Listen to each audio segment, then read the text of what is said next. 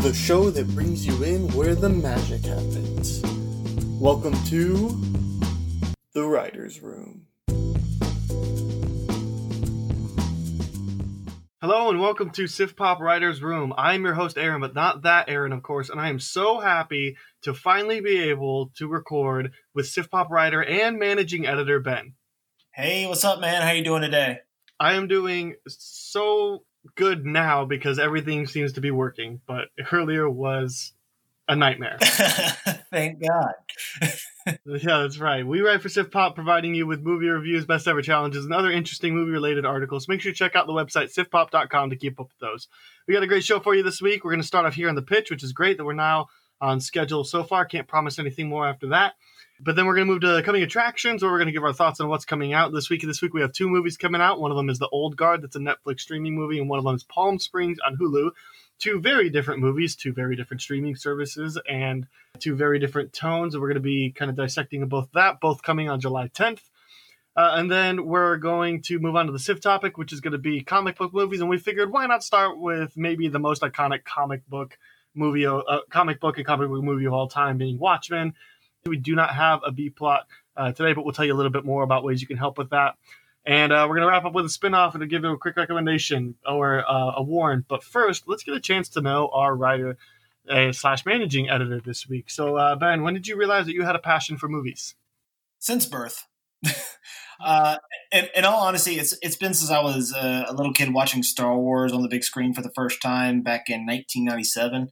And then watching all the classics like Jaws, Indiana Jones, the original 1989 Batman, and Terminator 2 with my grandmother growing up. I've been hooked ever since, and it wasn't really until I was around the age of 11 or 12 that I really started to get into film criticism and diving deep into the themes of them. And with that film was Fight Club for me, really, that's really the inspiration behind that. Yeah, and what a great movie to get somebody into actually studying film. Yeah, so terrific. So when did you start writing for sifpop.com? I got involved by being inspired by Blake Hodges to write Instagram blurbs for movies that I saw in theaters. One day he posted that he had an exciting opportunity for those interested in writing about movies and all that stuff. And I jumped on that opportunity very quickly. That opportunity ended up becoming Sif Pop, and I'm very, very glad that I stumbled upon his Instagram page probably back in 2015, 2016, 2017, somewhere in there. So that's really how I got involved. Yeah, Blake's a really great guy. Blake got all of us involved. Blake is recently was our managing editor, kind of assembled the crew, got things on a normal routine, but recently stepped down as managing editor of sifpop.com, and Ben is taking over. I guess you have to have a name, Aaron, to host the Sif Pop podcast, and your name has to start with a B in order to be the managing editor for sifpop.com. But tell us a little bit about that process. Tell us a little bit about what made you decide that was the right decision moving forward. Well, for me, I'm still really new. I haven't really, made a stamp so far, but I'm very, very excited for all the things that I am going to start implementing for us. And of course, I was going to jump on this opportunity because I want to further my way in this industry. And why not? This is the perfect opportunity to do that and to help give people an opportunity like Blake gave me, like Blake gave you, to find their voice and hone their voice on Sif Pop. And I have really learned a lot in the past year writing for Sif Pop, and I'm hoping to give someone else that opportunity. Yeah, awesome. That's a really, really great vision. I really appreciate that. I have one quick question for you just to kind of ask another non-related question, but red or blue? Red.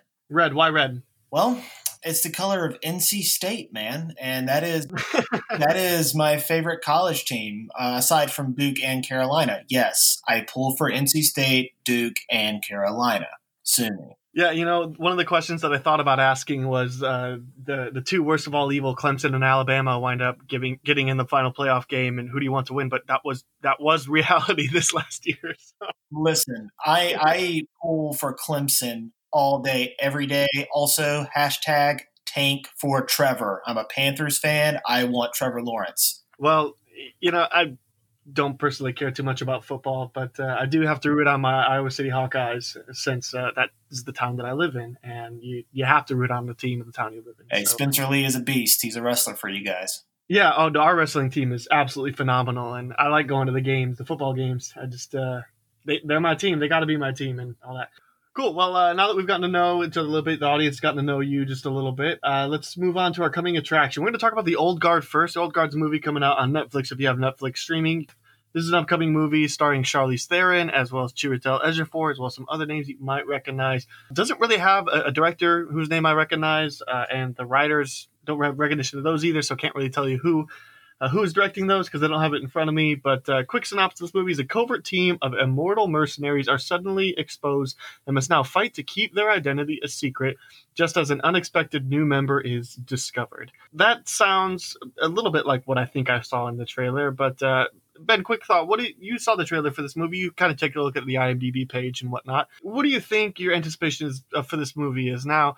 Normally, we're going to do the scale of opening weekend, matinee, rent, streaming, or never watch. And since this is a Netflix original and movie theaters are still closed, like we're gonna just have to be a little bit creative with this. Obviously, this is gonna be streaming category, but like, what's if this were released in the theaters? Do you think that you'd be there opening weekend, wait for a matinee, rent it once it came out, wait till it came on a streaming service you already paid for, just not be interested in this movie? I'd probably wait for a matinee. I think this movie looks like a cross between Wanted and Deadpool, more so Wanted. But it looks like a good time. You know, I wouldn't say I'm dying to see it. Like I said, I'd probably see it like a matinee, but I'll definitely check it out. You know, I'm a sucker for anything with Charlize Theron. On top of being an incredible actress, who, by the way, won an Oscar for her performance in Monster. That's directed by Patty Jenkins. Highly recommend that one. She has this commanding power to her on screen that makes her a very, very capable action star and really intimidating at the same time. Not many people can pull that off, so I'm always down to see her kick some butt on the screen. And like you said, this movie has Chiwetel Ejiofor in it, and to me, he's one of the most underrated actors in Hollywood today. He has an Oscar nomination on his mantle with, I think it was like 2013 when he was nominated for 12 Years a Slave. You could make an argument that maybe he should have won that year. So I'm excited for it, I guess. Yeah, I mean, I agree with both of those statements. I'm a big fan of Charlize Theron. I think she's got a wide range. I love her arc in Arrested Development. So I mean, we know she's a good comedic actress, and we know that she can do the action stuff really well, especially here recently with Mad Max Fury Road and Atomic Blonde. Yeah, I think I agree with you. I think I get some Deadpool vibes from this, but I more so get like Atomic Blonde vibes for this, and both have the same director, David Leitch, which is kind of a resemble of that. But I mean, I think Deadpool has a little bit more of that comedy worked into even the fight choreography, whereas Atomic Blonde is just a straight up, really intense, adrenaline filled, John Wick esque type of movie going for it. And I get lots of vibes from that, but I also get like a little bit more of like a Gladiator or Kingdom of Heaven kind of like, because there's some scenes from this trailer that if you've seen this trailer that there's some old school weapons brought into it and it looks really sweet. But if you're part of the Zero Frames movement, then you haven't seen that, of course. And this looks like it's trying to be two different movies, and there's a little bit of disconnect there. And I think that the action scenes look like shot really well. That I really am interested in seeing this movie, but I think it's just going to wind up being overcomplicated and a little bit of a mess. I think I'm going to enjoy watching it, but I'm not going to really enjoy the movie itself. But I'm still really excited for this movie. I still really want to check it out. I'm also going to say matinee screening, and I'm not, again, for my reservations, I don't really want to check it out immediately and pay opening weekend prices. But I think this movie has the fight choreography looks really well, that I would like to see the action on the big screen, which is just one of those things that's unfortunate for a lot of these Netflix releases, especially since most of them also don't make it into theaters. I mean, I haven't seen Extraction yet, but like that would be a great example of one I'd rather see on the big screen, or Six Underground, like some of these high intense action movies, the Justice League cut, which I know you're really excited for, Ben. I mean, would you much rather see that in the theaters than on HBO Max? If I could bribe someone to just let me see that movie on IMAX, I know it's rumored to be a 4-hour cut of the movie, or almost roughly 4 hours. I would gladly pay to see that movie in IMAX over seeing it on streaming at home, which I'm sure it's just as good. But certain movies are made for the big screen, and a movie like Justice League is definitely made for the big screen. Now with this one, it feels like Extraction. I can probably enjoy it just as much at home as I do on the big as you would on the big screen. just in the comfort of my own home, especially the type of vibe I'm getting from this movie, I'd be okay with seeing it at home. It's a matinee watch. I wouldn't mind paying to watch it, but it's certainly more of a matinee watch. At least that's what the vibe is. I could end up seeing it being blown away by it. I like David Leitch, so. Yeah, this for clarity, this movie, The Old Guard, is not directed by David Leitch. It just has similar styles. Okay. I have no idea who the director is, but I would be really surprised if they don't release Justice League Snyder Cut in theaters in some capacity. I mean, maybe not IMAX because there's a lot of restrictions on the length of shows that get in there, especially if it's releasing in June on HBO Max. It's. I don't know if they've confirmed that. I think they just said 2021, but yeah, it's just 2021 for now. And I don't know, unless they were able to finagle it into like February or March when there's not really any IMAX competition. I would be happy if that thing dropped on January 1st, 2021. I want it now. Yeah, I know you're a lot more excited about that than I am, but I'm still excited about it. And anyway, I think this is one of those movies that I think might play a little bit better on a big screen for me. I think having that advantage, and part of that is that crowd. I mean, I'm going to reference another comic book movie, but Avengers Endgame, I think to me is so impactful because of that opening night crowd. Where it felt like a baseball stadium in that theater, or maybe not baseball. It felt like an Iowa Hawkeyes football game in that stadium. It was just a blast. I don't know that I get that same experience when I watch it at home. I still enjoy the movie and I still get giddy on the inside, but there's something really exciting about when I get really giddy and the person next to me gets really giddy because all of a sudden Cap is wielding Mjolnir. Spoilers for a 1-year-old $3 billion grossing movie. And it's that communal experience. There's something about feeding off the energy of the people around you and knowing they're enjoying it as much as you are, or right. Maybe, And it's not just comic book movies that it does that for too as well. I mean, I got that same experience each time I saw the John Wicks in theaters. Yeah, I mean, it's not just an experience. I mean, seeing the person next to you go, "Oh, damn!" Like it's just a fun time, and I kind of want that in this movie. But yeah, I'm a little happy that Netflix is having it because I'm more likely to watch it, and I'm more likely to watch it sooner as opposed to potentially waiting for a matinee showing. I don't know. There's not much I really have to say about this. You're right. Chiwetel Ejiofor is great. I think he's I don't know if he's overrated because I think most people hold him in pretty high regard. I think he's underutilized in a lot of things. I really like him as Mordo in Doctor Strange. I think he's phenomenal in 12 Years a Slave. I think he's an overall really great actor. But I think people recognize that. And I'd like to see him in more. I think we're going to get that. And I'd like to see him in more leading roles as opposed to, this is more of a supporting role. He looks to be, he might be pretty involved in it, but I'd like to see him take on more leading roles. Yeah, he's a leading man. I want to see him do some more of that because last time he really led a movie, he got an Oscar nomination. Again, some argue he maybe should have won. Yeah, of course, and there's definitely an argument to be made about that. There's one other positive I have about this movie that I want to bring up, and that's that one of the writers for this is based off a graphic novel, so similarly to Atomic Blonde, Charlize starring in a comic book directed in this sort of fashion. It seems very Atomic Blonde to me, but one of the writers of the comic book is also a writer of the screenplay to this movie, and that has its advantages because they know the source material, they know what they're working with, they know the story, they know the direction everything wants to go, they know these characters, they spent plenty of time with them, but also sometimes writers in comics and writers for books doesn't translate to the big screen. Look at Seth Grahame-Smith. I personally think Abraham Lincoln Vampire Hunter is an amazing book. It's a terrible movie, and he did the screenplay for it, and he's been fired from the Flash movie. He's done some other ones that just haven't turned out to be really good.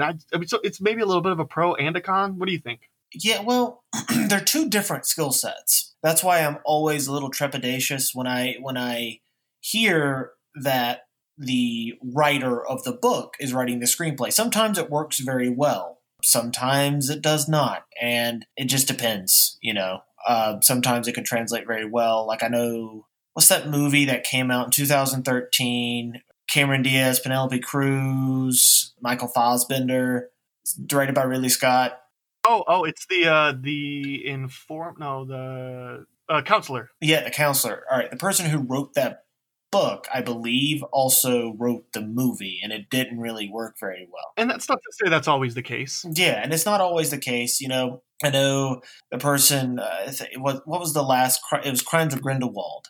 J.K. Rowling wrote the story for that movie, and again, sometimes it doesn't translate well to the screen. Yeah, and it's one of those things that's constantly in the back of my head. Yeah, I'm currently reading, I mentioned last week on the podcast that I'm I'm currently reading Without Remorse by Tom Clancy, which is coming out on the big screen this September. And Jordan. I'm really enjoying this book, but I also just wonder. I mean, Tom Clancy is no longer living, but I'm wondering whoever is taking over this property. First of all, it's a long book. It's got a long story. It's got a lot of things. I'm 250 pages in, and out of a 750 page book, and I already think there's enough for a movie. But I think that there's just as many cases of people that take over. I mean, you look at The Martian. From what I understand, it's a great book. I actually bought it recently, so I have that on my shelf to read. Indeed, a fantastic book. But Drew Goddard's screenplay is fantastic. Yeah. And I mean that wound up being really great. So I don't know. I think that for whatever we say, whether the person who wrote the source material is on the next thing, I think that could go either way.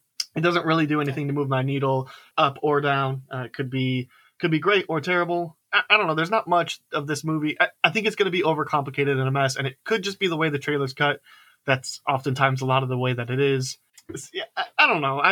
To me, it looks a little bit of a mess, but the action looks good enough. And I mean, Charlize and Chiwetel they have a pretty good track record. So I would catch a matinee. Yeah, perfect. So probably translating to a Netflix release, I'll probably catch it, but it might take me a couple months or definitely a couple weeks at least. Cool. Anything more to say about this movie? You want to move on to Palm Springs? Let's move on to Palm Springs, man. I'm excited to talk about this one. Yeah, I'm excited about this one too. So first of all, your main actors, you have Andy Samberg and Kristen Milotti, who is most known for playing the mother in How I Met Your Mother, and you have J.K. Simmons, who was in the trailer only just a little bit. So I wonder if he was one of those. We just got J.K. Simmons, and he's a really notable actor. The plot synopsis for this Palm Springs, which by the way is a Hulu original, so it'll be available to stream on Hulu starting July 10th as well.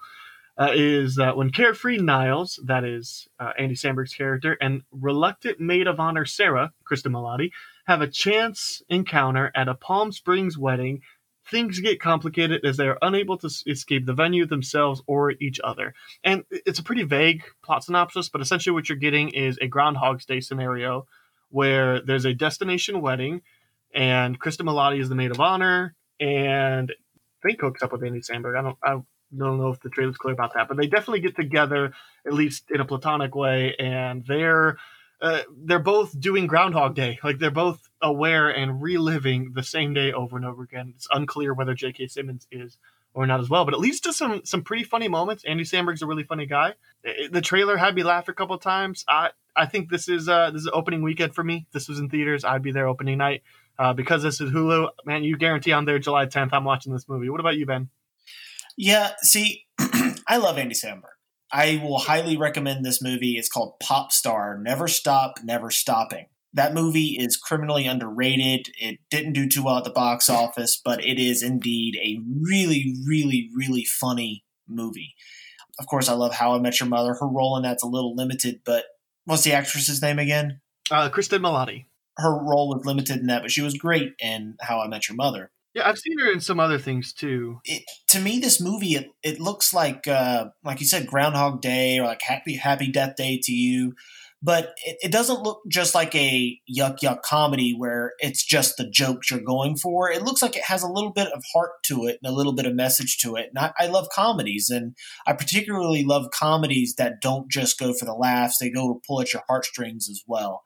And that's kind of what this movie looks like it's trying to do. It's trying to tell you, or, give you a message as well as make you laugh. And it looks really, really heartfelt. It looks really, really funny. The cast is great. Again, the addition of J.K. Simmons, I love that guy. He's one of the funniest roles he's ever done is in I Love You, Man, with his best friend from college, Hank Mardukas. Yeah, Hank Mardukas. Yeah, I'm really, really excited about this. In fact, I didn't even know that this was a movie until you informed me of it. And I am very happy that you did, because the trailer looks very funny. It looks very heartfelt. I'm excited. Yeah, I was pretty unaware of this movie as well. I just came across the reviews have started to come out for this. I've been seeing that every now and then. And the closer we get, the more I keep hearing about it. And I'm a pretty big Andy Samberg follower. By the way, I'd like to add that I was definitely one of those that contributed to the box office of Pop Star. I went and saw that with my girlfriend at the time, and really, really appreciated that movie. Loved it instantly. I've loved it more each rewatch. I listen to the soundtrack frequently. It's a really great movie. Kristen Milotti, wanted to go back to her. She is she's in Sleepwalk with Me, 2012. Mike Birbiglia wrote and directed that movie. Really great movie, really like independent, not very well seen movie. It's a great movie. She plays Teresa in The Wolf of Wall Street. That's Leo's first wife before Margot Robbie. Oh yeah, that's right. And she plays Betsy in Fargo in 2015. So that must have been season 2. And she is also in the USS Callister Black Mirror episode. She plays the main female lead in that episode, which is arguably the best Black Mirror episode. Yeah, so there's, again, a writer and a director I don't know to this movie, but I just, mostly because I didn't bother to check to see if they've actually done anything that I've written. But I also figured we have 2 movies to talk about, and I already know based off the trailer and based off of the cast, based on everything, I laughed 3 times, like really big in the trailer, especially with the officiate, which I won't spoil that joke for you, but especially if you want that joke fresh when you stream it on Hulu. By the way, I'm gonna say this: I really think that for the old guard, I think you'd be okay to watch a trailer. I think for Palm Springs, just go ahead and just watch this movie fresh when it comes out on Hulu, because some of the jokes I think are still going to land. I'm going to purposely not watch this trailer anymore because I want the jokes to feel fresh. I want the plot to feel fresh. I want the characters to feel fresh. I don't know that it matters so much for the old guard, but if you're one of those people that really cares about the first experience, if you're one of those people that can watch even read spoilers and that not affect your movie experience, then fine, go ahead and watch the Palm Springs trailer. But if you can avoid it, just stay away from it. I don't think it spoils anything. But yeah, and here's the other thing. I love these Groundhog Day style movies. Groundhog's Day is a classic, and I'm a big fan of both Happy Death Day and Happy Death Day to You. I know there's other movies and TV show episodes that are like that.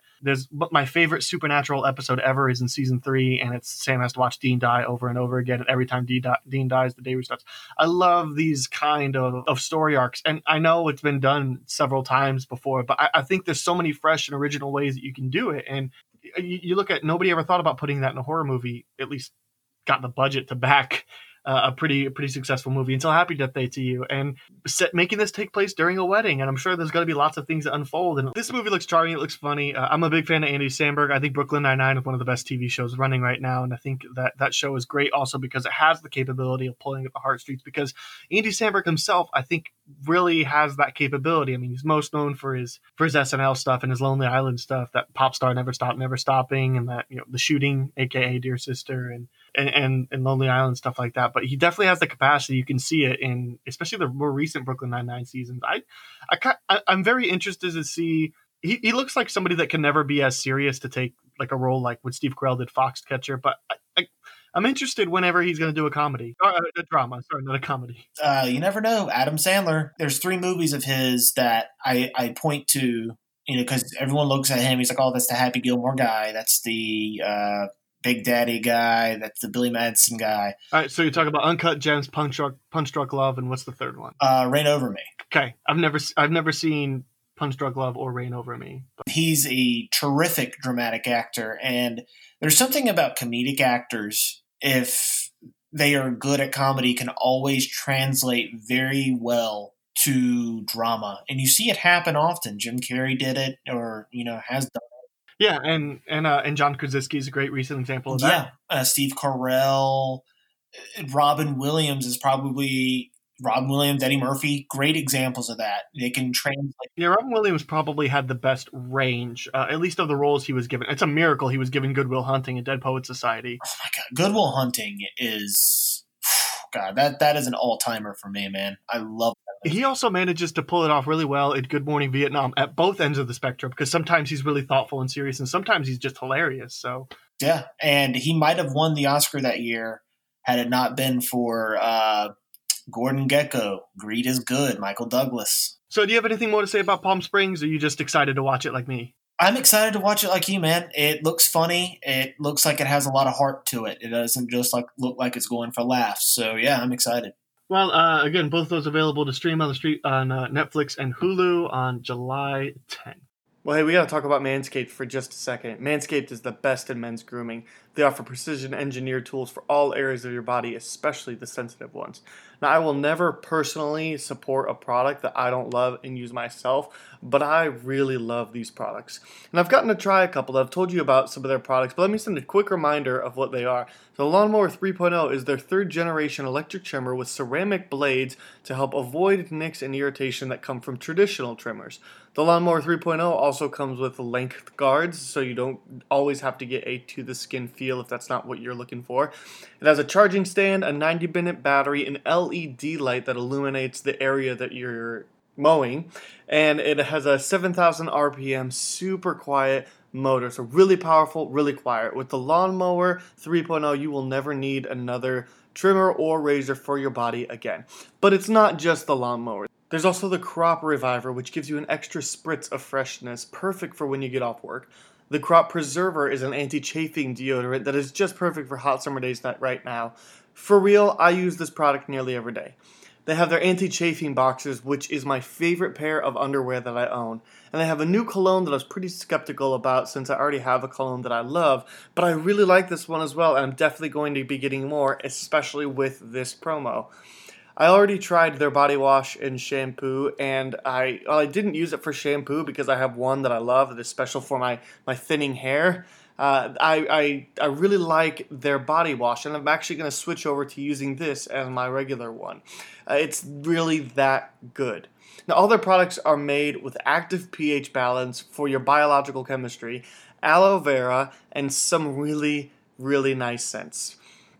You can even get a travel bag made of really nice leather, perfect to carry all of your body grooming needs. And lastly, you can bundle up all of these products in different packages that will feature something special. So here's the deal. Go to manscaped.com and get what you want. Put it in your cart, go to the checkout, and use the promo code SWR, like Sif Pop Writer's Room. That will give you 20% off your order and free shipping. And prices on the website are actually pretty good. They're not bad at all. But 20% off is even better and a great deal. So if you go to manscaped.com, it's 20% off and free shipping with code SWR. Now, let's get on with the show and dive into our SIF topic.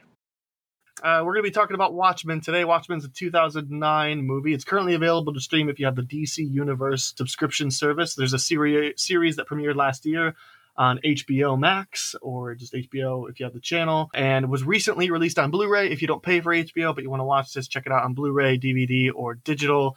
I don't get any money for saying that. I just want you to know where you could watch these things, where you can get access to all this stuff. But Watchmen, we decided to do Watchmen for the first episode because, well, what's a better place to start than Watchmen? For two reasons. One is Watchmen is considered arguably the most iconic graphic novel of all time, and the most definitive comic book story of all time. And that's definitely something I believe to be true. But also, there's a really divisive fan base in the movie because some people that have never seen the comic love or hate the movie. Like, it doesn't matter whether you've seen the comic or not. This movie is very torn between people that love it and hate it. There's very little middle ground, and it's such an interesting thing. I wanted to talk about this movie first, and we're going to move on to some thematic things as we go further into the schedule. So, like, we're going to talk about the MCU when it comes close to Black Widow's release. We're going to talk about the DCEU when it comes close to Wonder Woman's original release date, since I already had that schedule and they decided to push it back. Those jerks.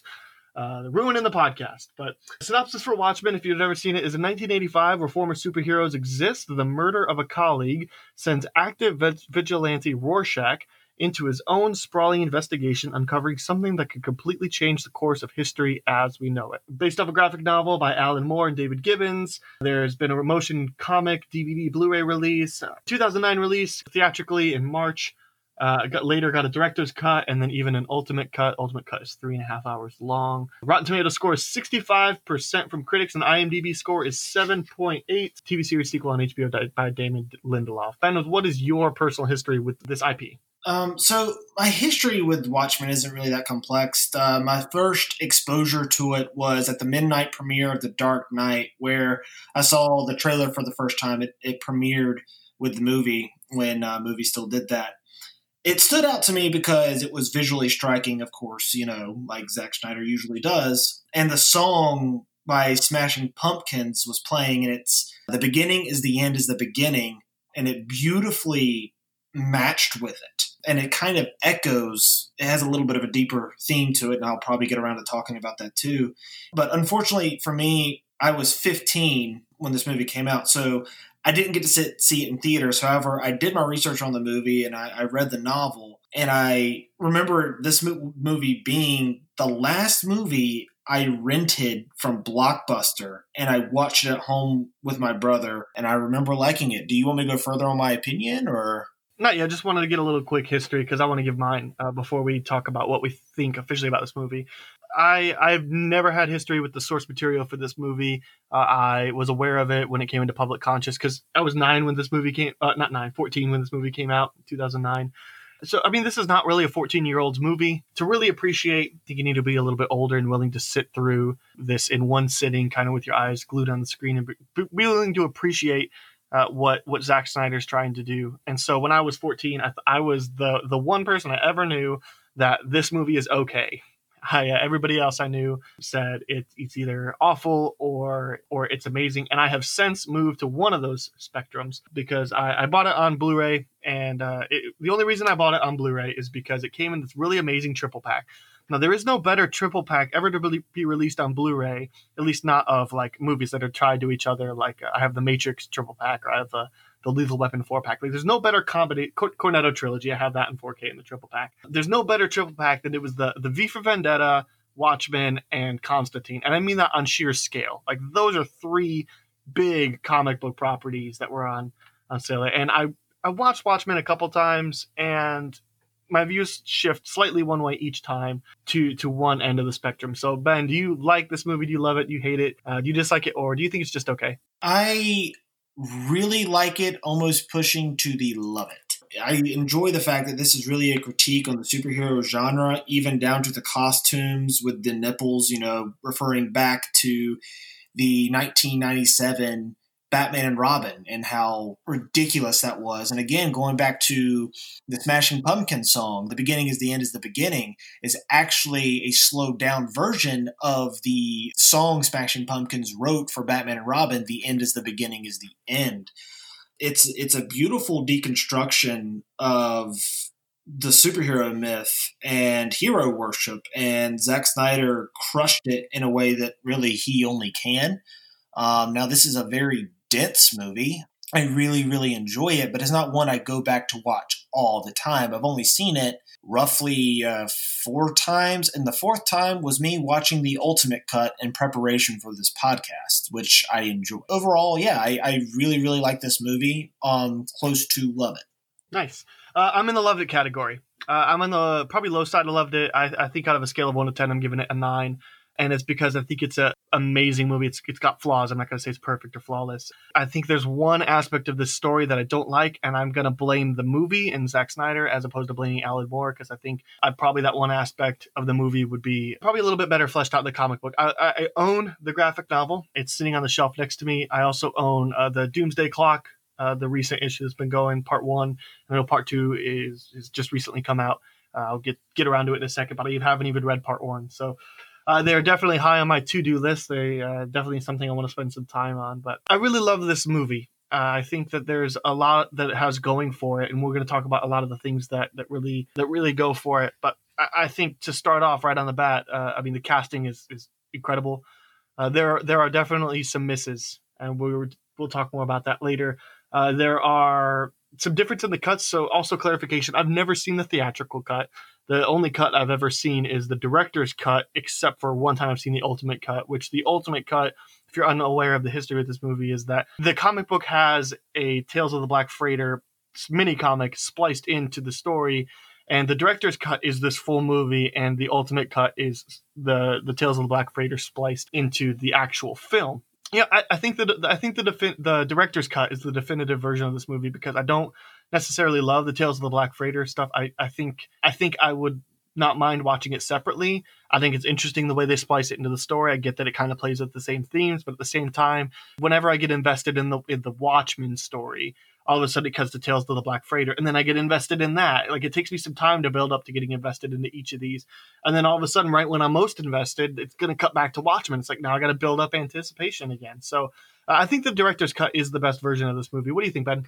Well, I have never seen the director's cut. I've seen the theatrical cut. I really, really like it. But the ultimate cut, as you call it, is really, really good, especially if you're a fan of the graphic novel itself.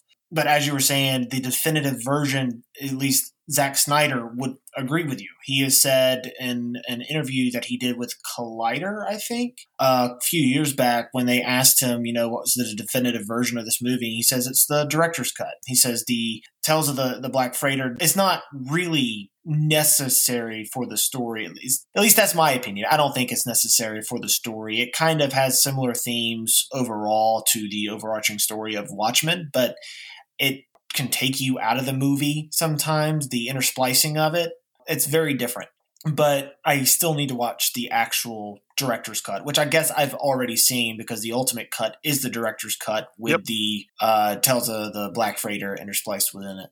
Yes, and I don't know the differences between the theatrical and the directors, but part of the other reason why I don't really love the ultimate cut is because you're dealing with the ultimate cut being a 3.5 hour movie, and the director's cut is already 3 hours. And same thing with The Irishman. I think The Irishman could have been 2 hours and it would have been fine.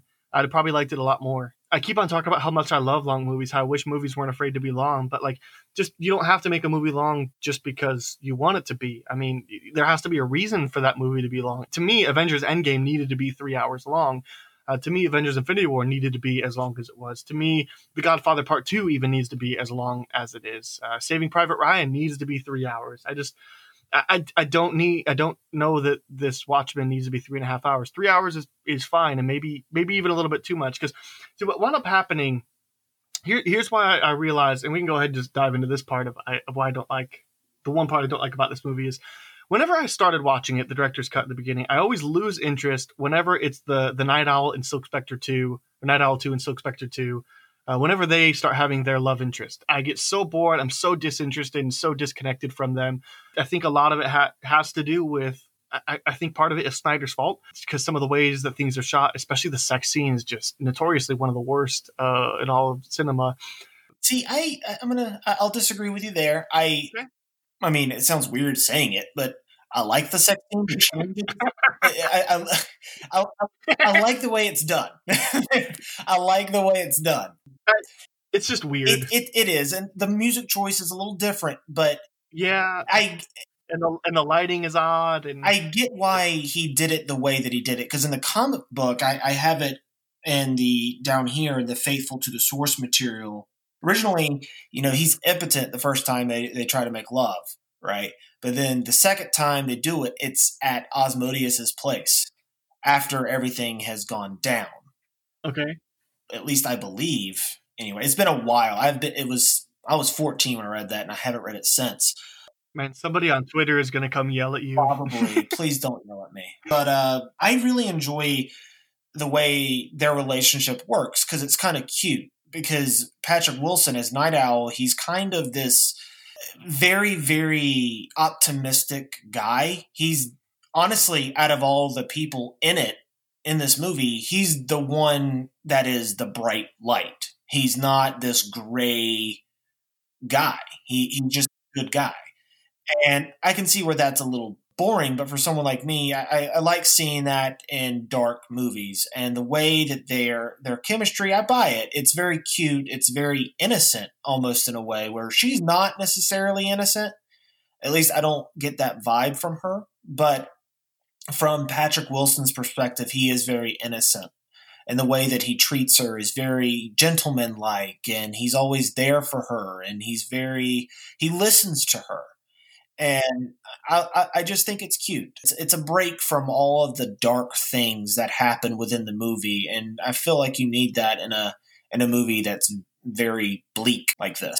I don't know. I think the bleak parts of Watchmen are the best parts of Watchmen. I think that's the stuff that I gravitate to, and that's the stuff that puts it in that loved it category for me. I don't know, something about, and again, I don't think that the relationship itself is the thing that necessarily throws me off. I think it's just where it's at in the story.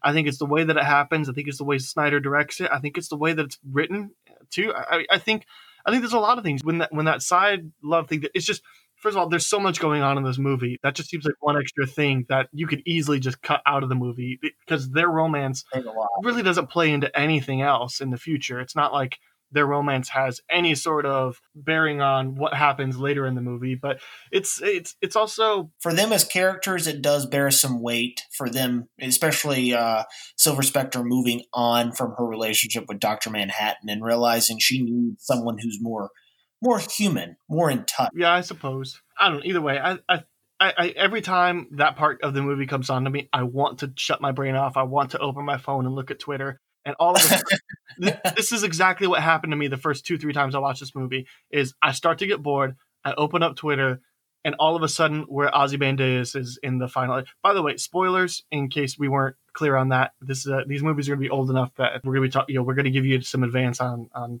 talking about them, so we're not going to worry about holding back spoilers. But all of a sudden, from the time they make love, I haven't been paying attention, and where Ozymandias is, and they're revealing that he's been the mastermind behind all the bad stuff going on. Kind of the final act is happening, and it's just there's so much that goes on in between there that you need for the final act. And so I always just felt discombobulated and a little tired every time I watched the movie. But I've grown up and I've just tried to stick through it, and I think.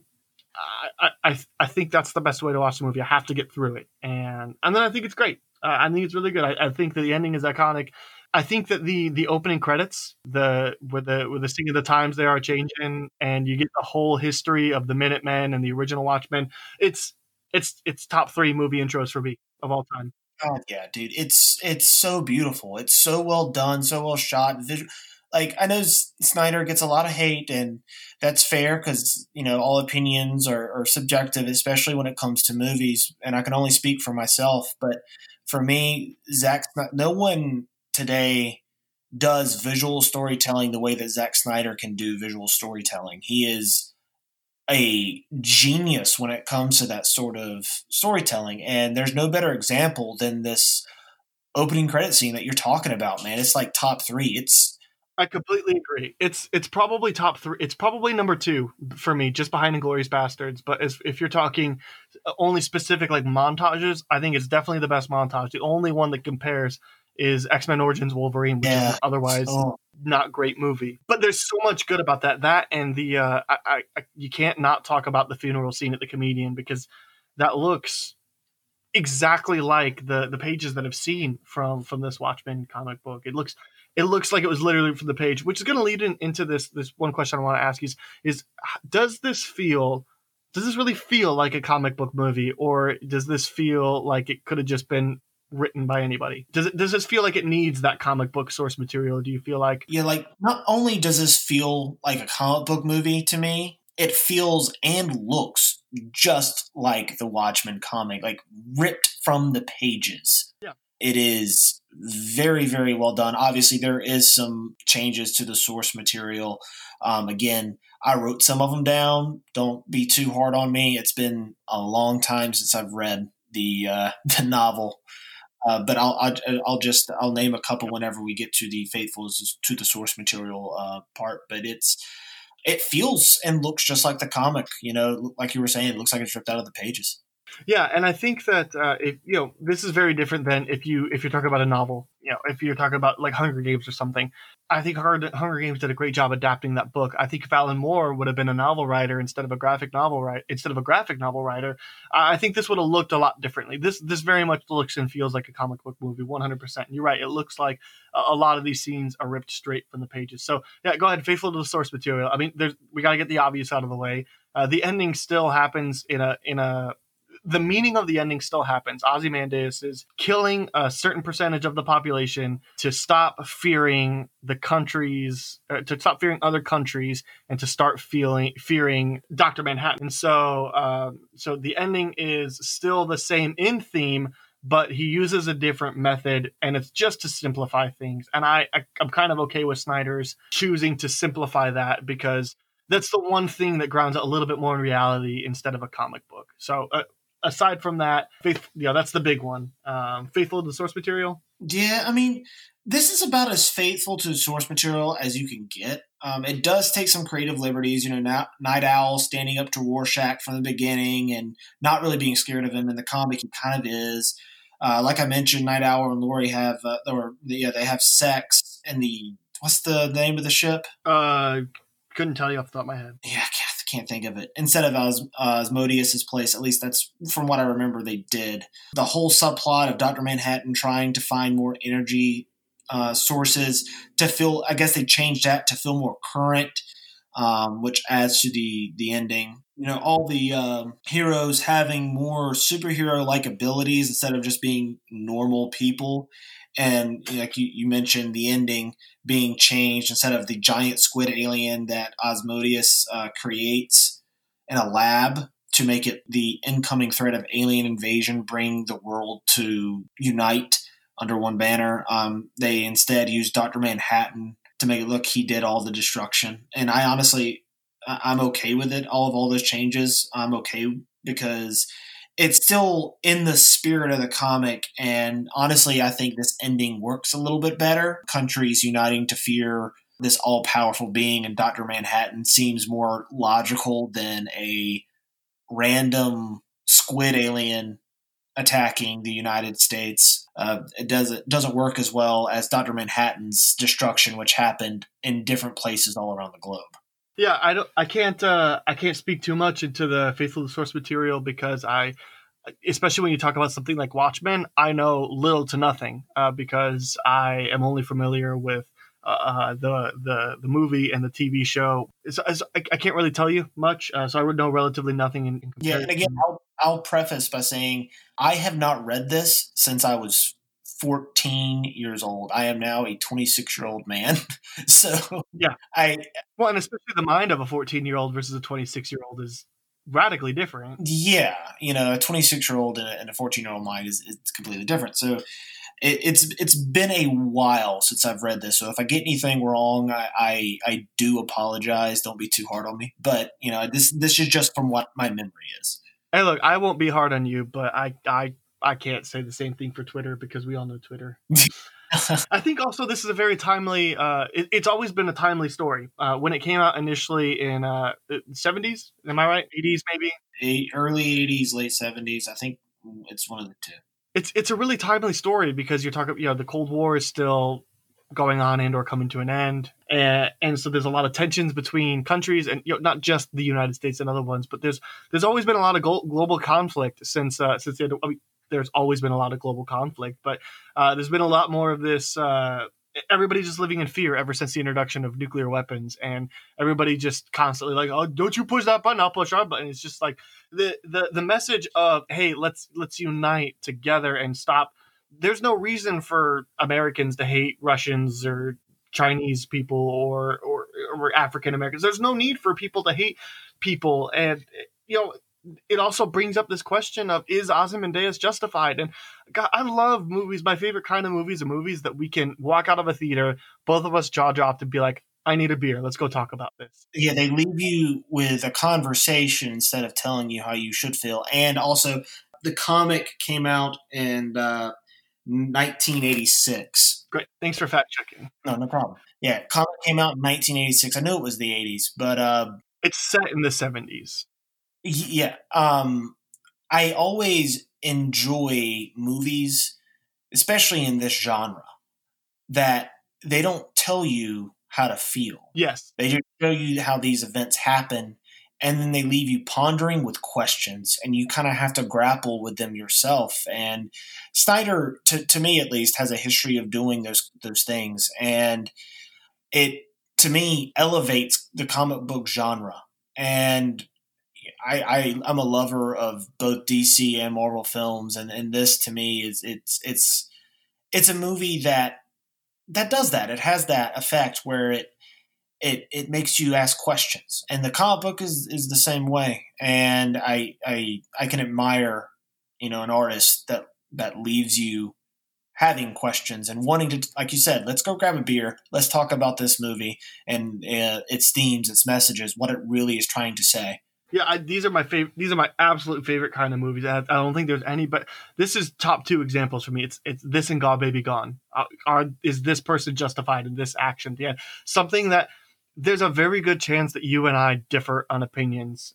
It's something, especially something that you can go to, like, it's such a it's such a gray area. Like, oh, there's so many pros and cons. You can't fault anybody for believing either side. I mean, is Agent Veidt, is Ozymandias justified by uniting everybody, by pitting them a bigger enemy and killing millions of people? Is that justified versus the world still leaning at war, on the brink of doomsday, on the brink of everybody firing nuclear weapons at each other? So these kind of movies just really get me. I think it's such an important, at least, message. So what about we talked about a little bit about the cast. What do you think about the cast? Who really stands out as this person's amazing, and who really stands out as this person I don't particularly love? I really like this whole cast. Again, say what you will about Snyder, but the guy knows how to cast people. Except for Jesse Eisenberg. But I actually really like that casting. I liked it when they announced it, but seeing it on the screen, nah. I disagree, but that's okay. But for this movie, I really, really like the casting, especially Jackie Earle Haley as Rorschach. You know, I'm not locked in here with you. You're locked in here with me. That line is just so iconic now. It's so cool. Billy Crudup as Dr. Manhattan is not something I would have done. But then watching it, I'm like, man, I can't picture anybody else playing that until, of course, I watched the TV show, and Yahya Abdul-Mateen II probably acts the heck out of that. I haven't seen the show, but I know the actor, and he's amazing.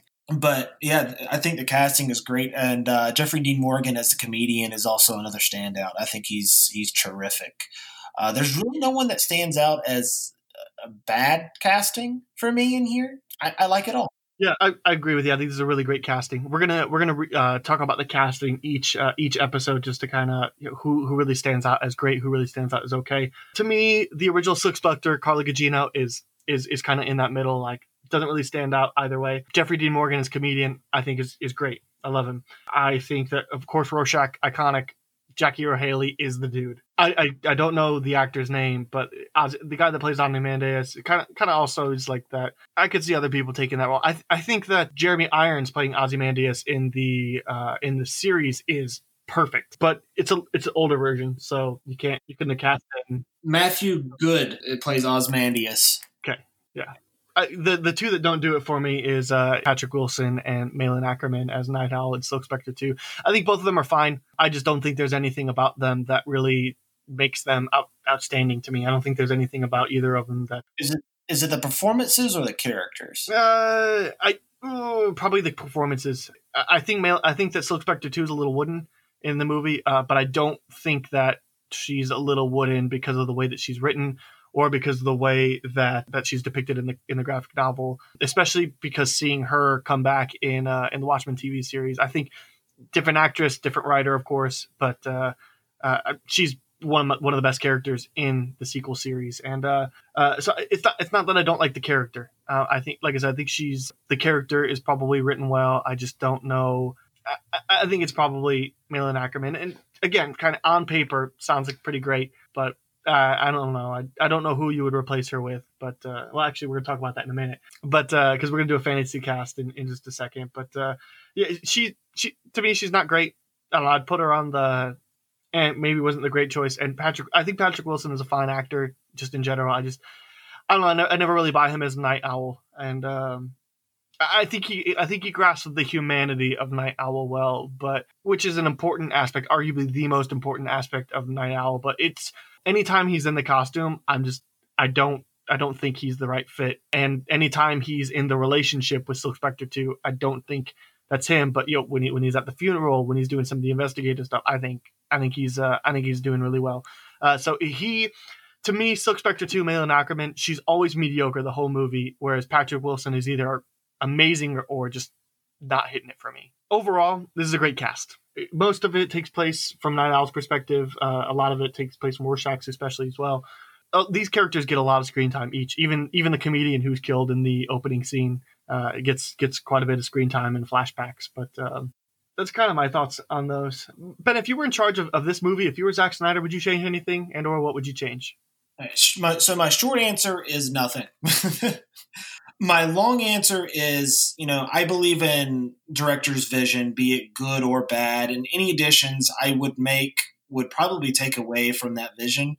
It's easy to be, an armchair quarterback and try to do things another way and go out there and it's different to go out there and actually do it. And it's why I respect filmmakers so much. Even if I don't always love what they may have to offer, it's always purely just taking back in what they have to offer me. It's also I will never be a director because that's a very, very difficult job. I think what Snyder did in this movie is incredible. And, this might be veering off a little bit, but to me, I don't know if this movie really could be made today.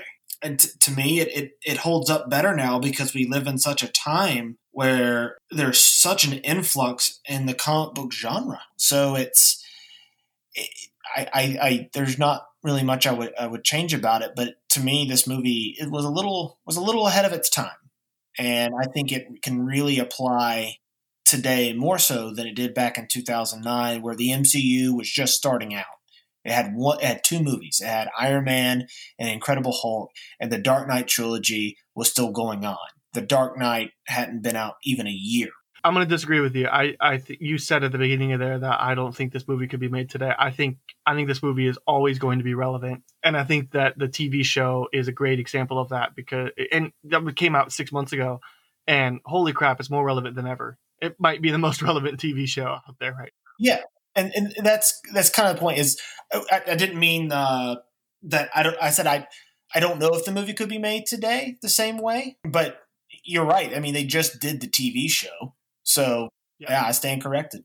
I wouldn't make the movie again. I'm really happy that Lindelof decided to do a sequel series instead of just retelling the Watchmen story, because we just got it with Snyder, and they're very similar tonally. They're very similar aesthetically. Lindelof bases it off of the graphic novel, so it is the squid as opposed to the bombs, but there's not much difference. And the only thing I'd change about this movie is I would cut a little bit of time by cutting the relationship between Night Owl and Silk Spectre, and it's just such a non-essential. Like I said, there's really not much that necessarily adds to the overall story, nothing that necessarily adds too much to the overall themes, which are already displayed other places.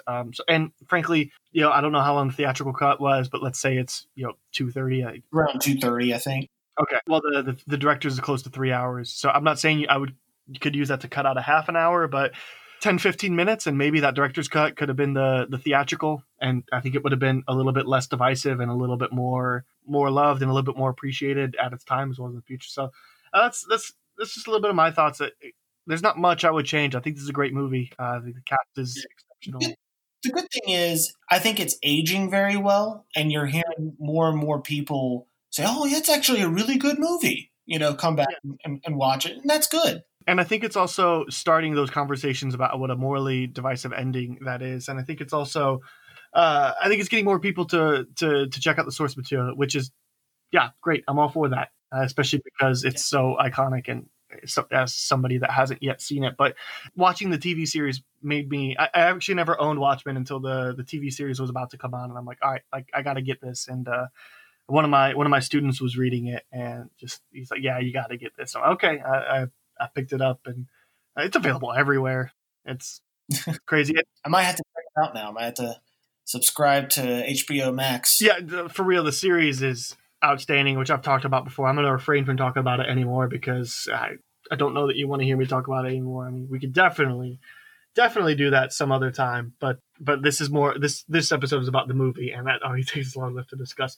Well, Ben, we put together a list. We took the main characters, so that being Night Owl, Silk Spectre 2, Silk Spectre, the comedian Ozymandias, Rorschach, Dr. Manhattan, and we said let's do a fantasy cast of this movie. We just talked about how there wouldn't be one made today because there just the one was just released now, as well as the TV series. But let's say there was no existing Watchmen movie or TV series. We're going to make one right now. We're the casting directors. Who are you going to cast in these roles? Who are you going to try to get to write and direct this movie? We're not going to always do these, but I think this is a good one to do. The one caveat we've stipulated is that you cannot cross over between the movies or the TV shows. So why don't you go ahead and run through your list and all right, so I have some interesting choices here. I believe you. I'll start off with Rorschach. Okay. Rorschach, Shia LaBeouf. Okay.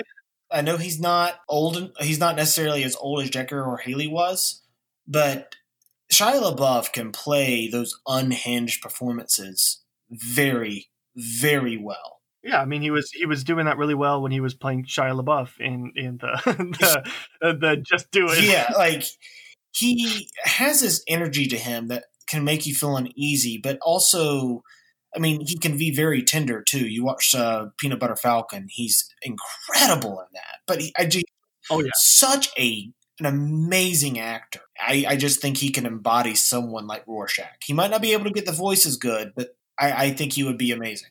okay. All right, Night Owl, Ben Affleck.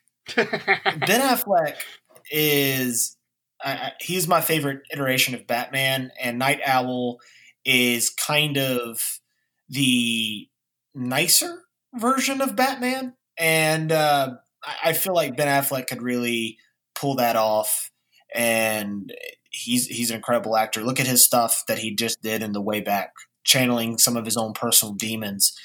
Him as Night Owl, I just feel like it's perfect. It's a perfect fit. Dr. Manhattan, Okay. Adam Driver. Okay, why? The reason I cast Adam Driver as this is because Adam Driver is a very serious and stoic actor.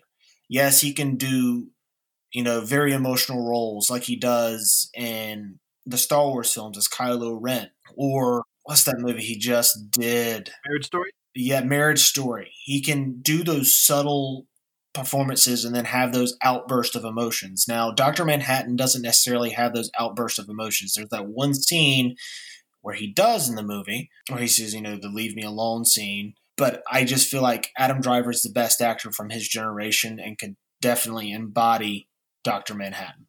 Okay. Comedian, Mel Gibson. I love it. To me, that is perfect. Nicolas Cage was very close. Nicolas Cage was very close. I love Nicolas Cage. But I decided to go with Mel Gibson here. And Okay. is because the comedian is an unhinged jerk. He is a jerk character. And Mel Gibson, who I am a huge fan of as an actor, he's also a jerk.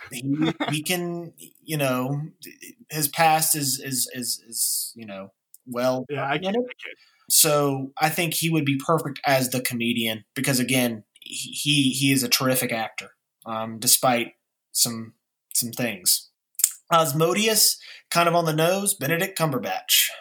I feel like he would be perfect for the role. Silk Spectre, I have Blake Lively. The Silk Spectre 2 or the older? Silk Spectre 2, Blake Lively.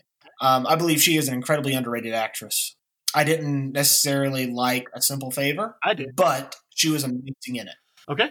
Silk Spectre, the original can't say that word. Silk Spectre, I would go with Cate Blanchett because besides The Street Monster, she is the greatest actress working today.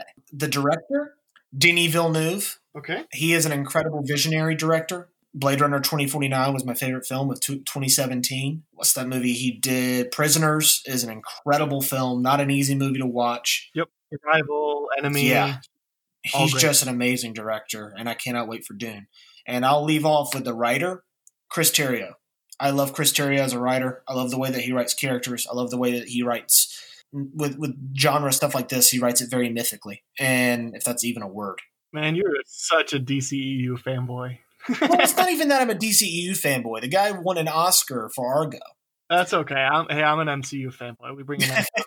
Well, I love the MCU too, but there's something about Chris Terrio as a writer I just really like. I know you dislike The Rise of Skywalker, and that's okay. I love that movie, and I love his writing style. And the Ultimate Edition of BVS really allowed him to further that, I think. And again, he has an Oscar on his mantle for Argo, which was the Best Picture winner of for the year 2012. So yeah, those are my picks, man. What do you think? Yeah, it'd be a very interesting movie. Some of them, I have one actor that crosses over from your list of mine. Oh, really? Yeah, and I'm pretty excited about mine. I would watch your movie. I really would. But if you were a studio, would you greenlight it? I mean, budgets aside, I don't know how many changes I would make. If you proposed that and they all agreed, I think I'd be like, okay, I think you're all right. Perfect. It's a go picture. I'm going to go in the order that you went. So I'm going to start off with my Rorschach. This is where I have Adam Driver. Huh? Because I specifically thought of Marriage Story for this role, and specifically his scene of the apartment fight with Scarlett Johansson, where he gets so emotional and it's the yelling, and I see glimpses of Rorschach in prison in that. Rorschach is the most emotional character in this movie to me, which is weird because he's a mostly pretty stoic sort of figure, especially wearing his mask. You don't see his face a lot of it, and that might hinder some of the drive. They might marketing might be like, well, we want to see Adam Driver's face because he's really popular. But I think that because he carries that emotion, because he's such an emotion filled actor. I really see him as Rorschach, but Rorschach's also a detective, so we've seen him play those kind of roles in the Report and whatnot. Rorschach is the hardest role to cast. Rorschach is tied with the hardest role to cast for a potential remake. I like Adam Driver in this. So that's my one crossover. It's nice that we got that out of the way. For Night Owl, I'm going to go with Oscar Isaac. Okay. So we have a little bit of a Star Wars crossover here. I like him. I think he's a great leading man. I think he could bring a little bit of the darkness to that character, because the end of the movie leaves him a pretty dark person, and I think that seeing him in like Ex Machina can bring that out. But Oscar Isaac, I think, is a pretty lighthearted person in general. And you're right, if Night Owl is that optimist, I think Oscar Isaac is the great guy to play both those spectrums. So that's my Night Owl. My Dr. Manhattan. Now, this was one I struggled with a lot, and I'm a little less confident about it than when I said Adam Driver's Rorschach. But I picked Lucas Hedges, and the thing about Dr. Manhattan is you don't see him in his human form very often, and so you really have to rely. He's a very stoic person, so honestly, one of a million people could play his motion capture, in my mind. And maybe I'm completely wrong on that, but it's the scene where he's turned into Dr. Manhattan, and also the scene where he's being interviewed, the two where he actually shows some real emotion and depth. And I mean, I think of Lucas Hedges in Manchester by the Sea, and I think of him. I immediately thought of the scene those two scenes where he's transformed and where he's in the interview getting hounded, and I just thought he's such a great emotional actor that he could breeze through the stoic stuff, but really bring a new level to some of that. That's a good pick. Some of that emotion filled stuff. Next is the comedian. I have Andy Serkis in this role. And I really thought about having Andy Serkis as Dr. Manhattan, because why not have the greatest motion captured actor ever play arguably the most iconic motion captured character ever? Maybe Gollum, but I don't know. I think Andy Serkis, I really like seeing him as an actual actor. I think he's finally getting his due, and the comedian is such a subtle role, and Andy Serkis is king of portraying emotion with his face and body, since he's been doing motion capture so well. So I think that the comedian has a lot of subtleties to him, which is why I think Jeffrey Dean Morgan plays him really well. And so I think Andy Serkis could just nail those subtleties and probably be a little bit more of a light take, like a little bit more of a light performance, as opposed to Jeffrey Dean Morgan is. He's always got a smile on his face, but he's a really dark character. Yeah, he's an incredibly dark character, but he's an incredibly dark character that in some points in the movie you do feel a little sympathy for, if that makes sense. Yes. We've seen Andy Serkis play characters that are like that. Gollum being one of them. Yeah. You have sympathy for Gollum and what he's gone through, and he's tormented, but you're also like, man, I don't like Gollum. He's awful. So that's a good call, man. You're absolutely right about Andy Serkis. I also for a while thought about having him as Rorschach, but I wanted to give him more of a role that he could actually stand out and maybe work on a little bit more of the subtleties. So next is Ozymandias, and I initially had Alfie Allen in this. Who's he playing in Game of Thrones? Alfie Allen, he plays Reek. Theon. Yeah. Theon Greyjoy. He's also in the first John Wick movie. If you're he's in Jojo Rabbit. If you're unfamiliar with who he is, but I initially thought about him because I think he could do really well. But then I thought, what about Adam Scott?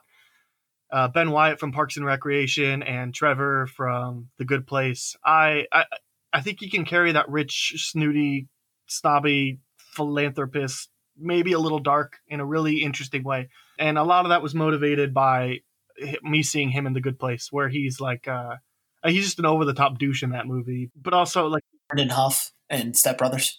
Yeah, exactly. So yeah, I picked Adam Scott because he also definitely could play richest man in the world, super famous, lives in Antarctica or wherever they are, like hides a castle and tries to end the war, tries to kill millions of people. I think he could pull that off. Yeah, Uh, it's a good pick.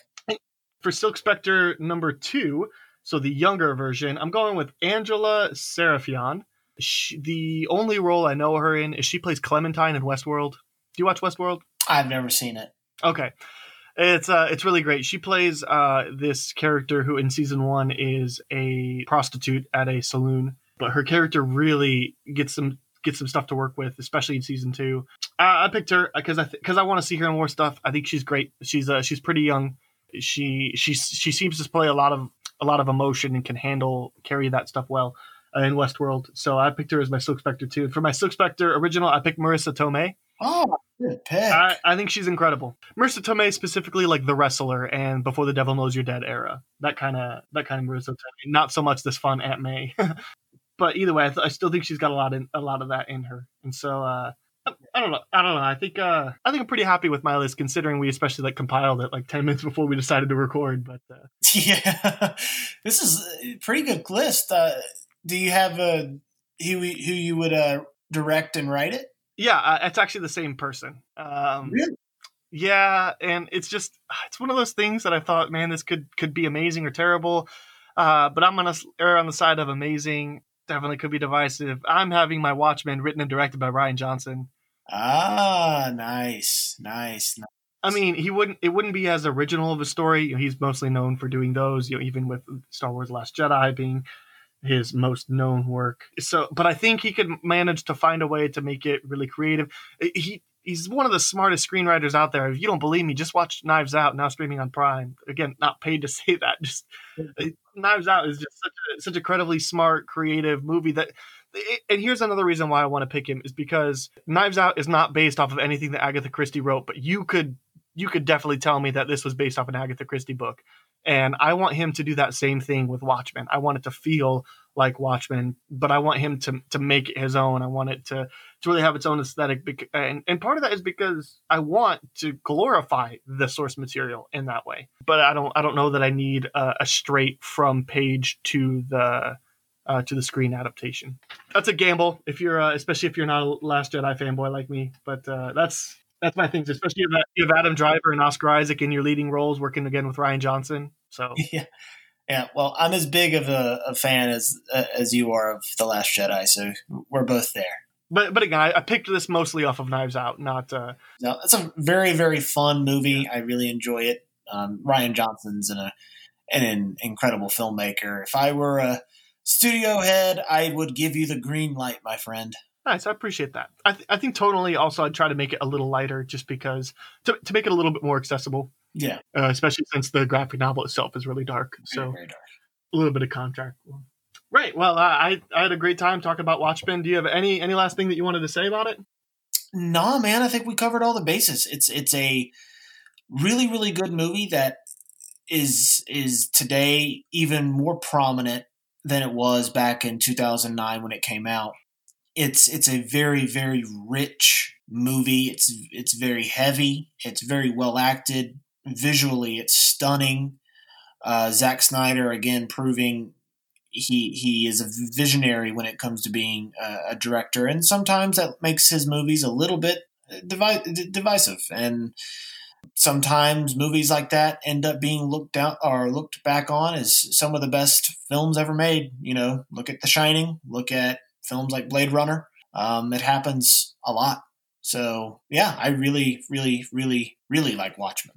Well, hey, next time you're going to be on the show in a month, we're going to be talking about the DCEU as it currently stands. So Man of Steel up to Birds of Prey. We're going to be talking about each one of those movies in a little bit less detail, but just more of a general overall setting for work on some time, because that was supposed to be right around the time that Wonder Woman 1984 released, but I'm not going to let COVID change the recording schedule. We're just going to go ahead and still talk about the DCEU, and we're going to be doing the coming attraction for Wonder Woman 1984, even though it was pushed back. I'm not going to let COVID change my schedule on this one, since it's going to still fit in, and there's a lot of stuff coming out that fits really well. So, you're finally going to get me to watch the Batman vs. Superman Ultimate Cut, because I still have only seen it once in the theaters and hated it. And, I've been told it's a completely different experience. So, Well, it's man, God, I hope so. We'll talk about the DCEU next time, so make sure to get caught up on those movies if you haven't seen them. And we'll be talking Wonder Woman 1984. And we don't have a B plot for you this week. We don't have something that we're going to explore. So, quick reminder: we just want to let you know that if you want to send us something that you want us to discuss on the show, please send that. You can email that to writersroom@sifpop.com, or you can send that to me via Twitter on my DMs. And we would love to answer your question on the show to really explore something. We don't have one for you this week, which is okay because we're already in a pretty long episode. But we got one last thing before we wrap up, and that is the spinoff. So, Ben, what is one thing in pop culture that you want to tell everybody to either watch or to stay away from? I'm going to err on the side of positivity. And okay, I'm going to recommend The King of Staten Island. It is a movie directed by Judd Apatow. So it is a little long. It's funny, but this one's more of a dramatic movie. And it stars Pete Davidson. It's kind of an autobiographical movie about his life. And it's really about a movie about a kid who's in his mid-20s that still hasn't quite got his life figured out yet, and him trying to navigate how to handle his future and what to do with it.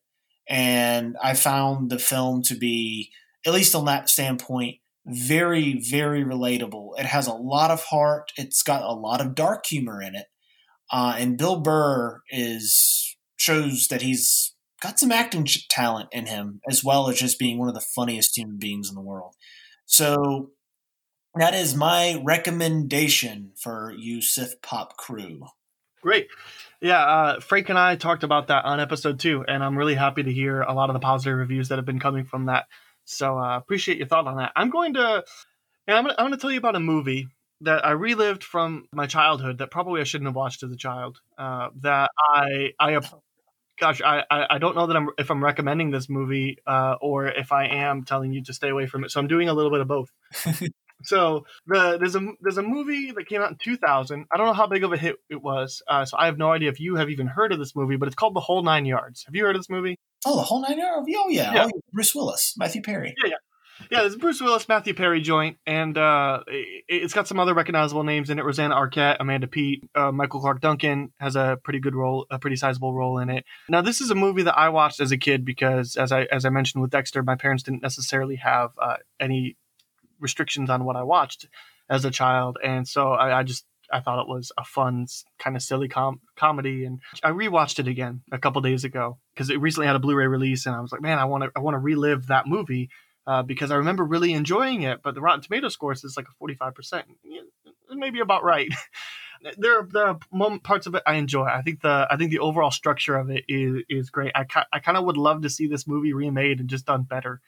Either straight up lean into screwball comedy and cast some really funny people like Bill Hader in the role, or lean into a serious crime drama. And I think either one of them can work. I just don't think this movie does a great job of blending the two, and I don't know who to blame on it. But it was. I enjoyed it, but a lot of it was for nostalgia's sake. So I don't know that this is something you should necessarily seek out or you should necessarily stay away from. But I'm just going to give you a couple notes for you to make that decision for yourself. So the movie is Matthew Perry grew up in Chicago and then moved to Montreal, and a hitman from Chicago moves next to him, and Matthew Perry recognizes him. He got in trouble for ratting out the gang, and so.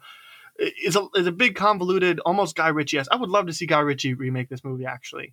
Very convoluted plot where Matthew Perry's wife is trying to have him murdered by a hitman, and Matthew Perry winds up accidentally giving away the location of where Bruce Willis, this hitman, is. It's a really complicated thing. Everybody's trying to kill everybody. Everybody's in the professional killing business in some way or another, and it's got some screwball comedy moments too, but it's got some dark, serious moments too. And gosh, I don't know whether to tell you to go watch this movie or not.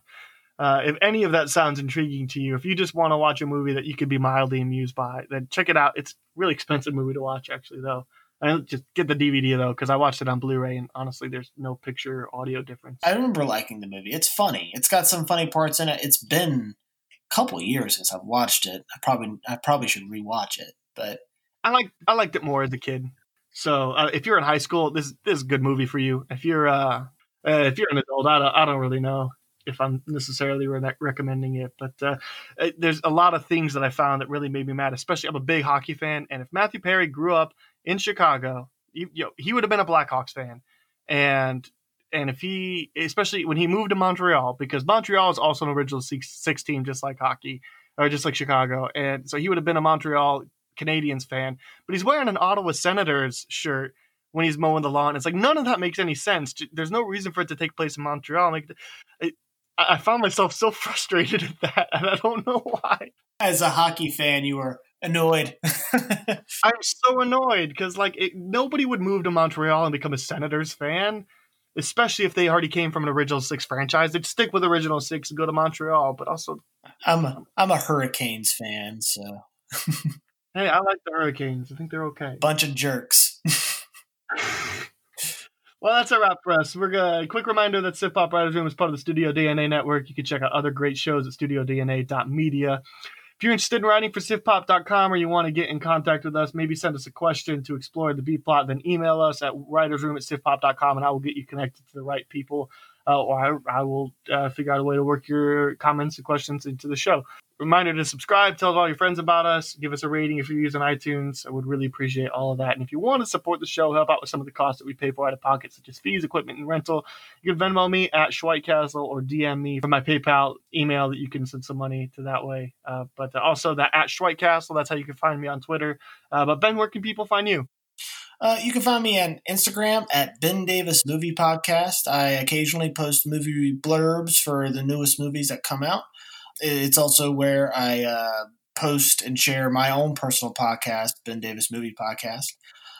You can also find me on Twitter at John_Benjamin_, which is where I will occasionally write a small thing about usually movies, and that's usually about it.